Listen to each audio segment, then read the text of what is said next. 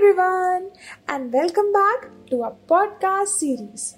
Last time around, we had a pretty informative session on the structure of the Indian healthcare system. Here is Urva to start us off on this new episode. It was so good to hear from Parvati about the way healthcare in India is structured. But does this really overcome the problem of still families not having access to affordable and quality healthcare in India?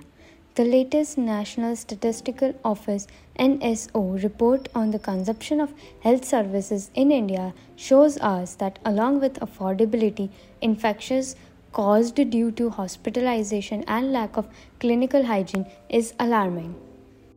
On another note, gender is one of the main social determinants of health, which includes social, economic, and political factors that play a major role in the health outcomes of women in India and access to healthcare.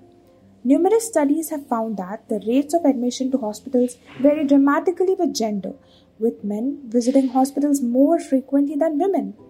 Differential access to healthcare occurs because women typically are entitled to a lower share of household resources and thus utilize healthcare resources to a lesser degree than men. Yes, Parvati is absolutely correct. Furthermore, it has been found that Indian women frequently underreport illnesses. The underreporting of illness may be attributed to these cultural norms and gender expectations within the household. A study by CHOI in 2006 found that boys are more likely to receive immunizations than girls in rural areas. This finding has led researchers to believe that the sex of a child leads to different levels of healthcare being administered in rural areas. That's quite disturbing. We hope that going forward, these disparities will go away. Now, many people in India rely on government hospitals as they are considered standard and inexpensive. But when we look at the situation of government hospitals in India closely, we find a number of inadequacies in it. Healthcare differences are prevalent between poorer and richer states, with underfunded health systems that in many cases are inefficiently run and underregulated.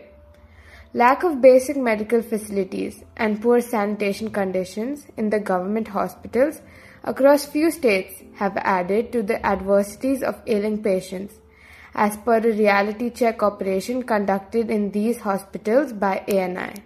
We as humans are prone to a lot of diseases, and having proper healthcare facilities is our right. India has mixed healthcare system inclusive of public and private healthcare services providers. However, most of the private healthcare providers are concentrated in urban India, providing secondary and tertiary care healthcare services. People who are wealthy enough to pay don't like poor service. The quality of doctors at the state hospital is not the issue.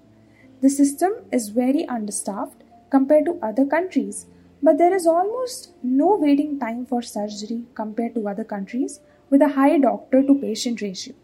And we have the cheapest consulting fees in the world as well despite shortages.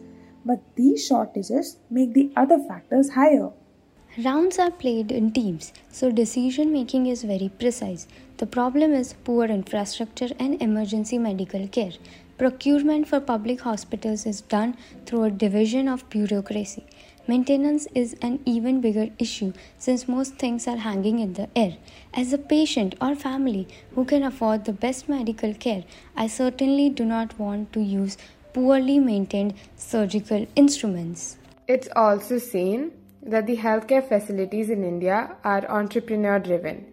About 60% of medical care, including surgery, takes place in small clinics and nursing homes run by a single doctor or a couple. A small portion is provided by corporate hospitals and the rest is provided by governments and other public or non-profit trusts. Some hospitals have cutting-edge technology and human resources, while most lack basic infrastructure. In short, India's healthcare system is in utter chaos, with political favoritism and interference ruining an already pathetic system. Instead of improving and creating basic public sector infrastructure, governments have taken shortcuts by forcibly recruiting vast numbers of health entrepreneurs through various laws, creating resentment over an unprofitable health economy. Essentially, without spending a dime, the government nationalized medical facilities and forced them to provide services at government set prices. All private health contractors today are unpaid public servants and face constant threats of deregistration, imprisonment, and fines. Crowds at public hospitals also mean doctors can't give enough time to each patient. Staff also develop a habit of being short and snappy in their conversations. This may seem disrespectful. In fact, so many patients are so burdened that many staff are disrespectful. Overwork and understaffing for a large number of patients means a higher potential for error. Those are some ominous facts. That brings us to an end to this episode. We will be back with a new episode elaborating a bit more about the scenario, possible causes, and the way forward. See ya!